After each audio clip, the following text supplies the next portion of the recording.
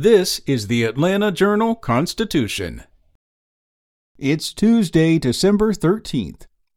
The Atlanta Police Department has arrested the suspect accused of stabbing to death a 77-year-old woman in her Buckhead home. Atlanta Mayor Andre Dickens said Antonio Brown was in custody and being questioned late Monday. Eleanor Bowles was found in the garage of her Paces West Terrace home Saturday afternoon when a son arrived to visit for the holidays. On Monday, a local resident came forward with information for investigators that led to Brown being taken into custody. Deputy Police Chief Charles Hampton Jr. said investigators believe Brown entered the neighborhood on foot but did not release details about how he may have gotten through the gate. Hampton did not rule out the possibility of another suspect and said detectives are continuing to investigate encounters Brown may have had with others in the area.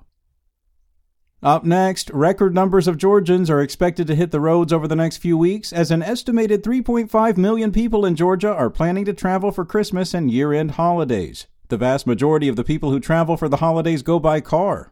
According to the AAA forecast, a record 3.2 million people will drive at least 50 miles for trips between December 23rd and January 2nd. That's up 2% from last year and 1% more than 2019 before the pandemic. The average price of gas in Georgia was $2.88 per gallon as of Sunday, down 27 cents from a year ago. Another 122,187 will travel by other modes, such as train, bus, or cruise ship, and about 7.2 million Americans are expected to fly over the holidays this year across the country. In other news, the U.S. Department of Justice has subpoenaed the Georgia Secretary of State's office and at least one metro Atlanta county as it continues to investigate former President Donald Trump's efforts to overturn the 2020 presidential election.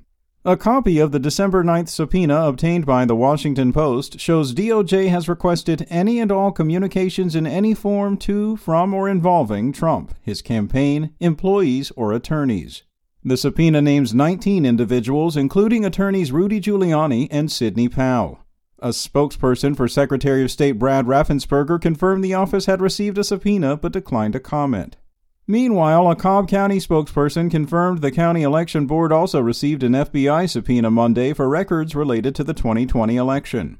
Last week, DOJ issued subpoenas to local officials in Arizona, Michigan, and Wisconsin, three other states where Trump sought to overturn Democrat Joe Biden's victory.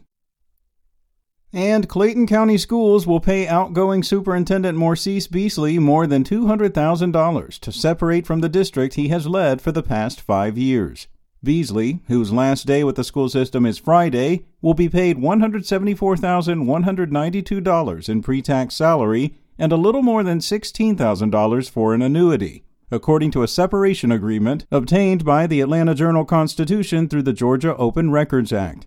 The money is the remainder of Beasley's $326,000 annual salary, which expires June 30th.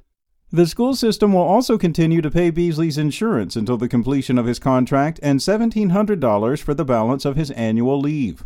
Beasley announced in November that he planned to step down from the district's top job at the end of his contract next summer. The Clayton County Board of Education, however, struck an agreement for Beasley to leave earlier by buying out his contract. In that agreement, the board said it would not disclose the terms of the separation or other information unless compelled to by the Georgia Open Records Act. Spoken Layer.